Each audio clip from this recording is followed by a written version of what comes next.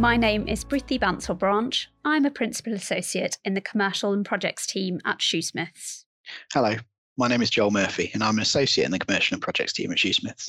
Welcome to the latest podcast in the ShoePod sessions. The purpose of these sessions is to help our listeners understand the key components of a commercial contract. Today's topic on our journey through a contract is a phrase that anyone who has been involved in the negotiation of a contract will likely have come across before, but which is not always understood: subject to contract. You may have seen subject to contract in the subject line of emails or letters, as well as within draft documents, and it's generally taken as an indication that the content of the email, the letter, or the document which is included within are still in negotiation, and agreement hasn't been reached on their subject matter. However, there are limits to how it can be used, so it is important to be aware of the legal principles which relate to it. That's exactly right. In order to understand the importance of subject to contract, we have to first look at the core elements to any contract under English law. These are 1, an offer by a party to do something, whether to pay an amount or carry out an obligation. 2, an acceptance by the other party to the contract of that offer. 3, consideration, meaning something to be given by each party as a result of entering the contract. And 4, an intention for the parties to be legally bound. Yes, so for example, Joel, that would be when you take goods to a till to purchase them in a shop, and the acceptance of cash would complete the contract.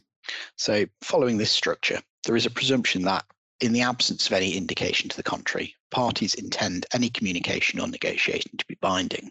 Subject to contract is used to indicate that at least one of the parties to a contract does not, at that point, intend to be legally bound. Without intention to be legally bound, a contract cannot be formed. That's right. And this means that it is useful in negotiations as a way to ensure that the other party can't simply accept a proposed agreement or offer without the initiating party having any further input.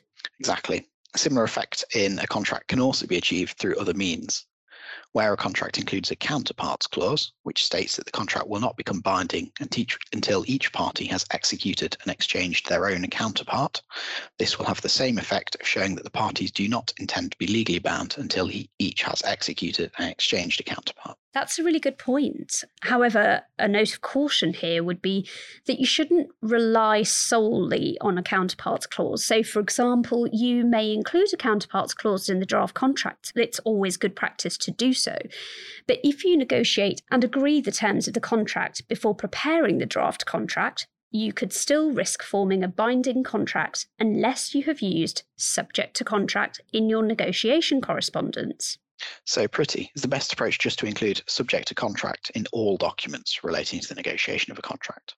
I think it's always important to include subject to contract in documents, but it isn't a foolproof method to avoid forming a binding contract, as even using subject to contract is not a guarantee that the parties to a negotiation have not been bound.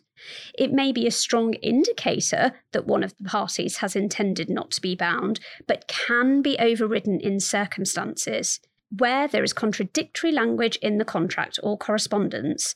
This can take precedence over the subject to contract presumption, and there is a lot of case law around this, so it isn't, as you say, a foolproof remedy, but it is good practice. So an example of this would be a contract which includes language which expressly overrides the presumption that parties do not intend to be legally bound. Emails or other correspondence which use language such as "now that we have reached agreement" are also likely to indicate an intention to be legally bound, even where there is a subject to contract statement. It is possible that the actions of the parties can also cause a loss of protection from a subject contract statement. So if a subject contract statement is not clearly set out, such as if it's buried in an email footer, which is often the case, or if it is only used once in a lengthy email chain, often the case, it may not come to the attention of the other party, and they may not be aware of the intention for the negotiations to be legally binding. So really important to remind ourselves about that. And there are other ways as well that an actions of a party can cause problems. Another example will be where parties have begun to perform a contract. In these circumstances, case law suggests that the courts are less likely to allow either party to rely on an earlier subject to contract position. If you have agreed to sell goods to a customer and have just delivered the goods to them, it would be hard to argue that you didn't intend to form a contract with them. That's right. So, but what should happen in practice, Joel? Whilst a contract is being negotiated, it is certainly important to mark all documents and correspondence in relation to any contract negotiation as subject to contract until the contract is in a form which the parties have both agreed represents what has been decided. That's quite right. It is also important to think about which elements of a document are subject to contract. Often during negotiations, it will be necessary for the entire document to remain subject to contract, but this isn't always appropriate. That's right. And we deal with heads of terms for our clients all the time, don't we? And for example, heads of terms may include the wording subject to contract to indicate that they are not binding on the parties with respect to the commercial terms of a more detailed and binding contract, which is to be agreed later on down the road. However, the heads of terms may also include a confidentiality clause or an exclusivity clause, which the parties do wish to be binding. And where this is the case, the heads of terms will need to specifically identify which clauses remain subject to contract and which are to be legally binding. And if you're not sure, it's always good to get some good legal advice in relation to heads of terms, because these often can be tricky to deal with. That's exactly it. And when thinking about correspondence as well, especially email correspondence, that's another area to exercise particular care.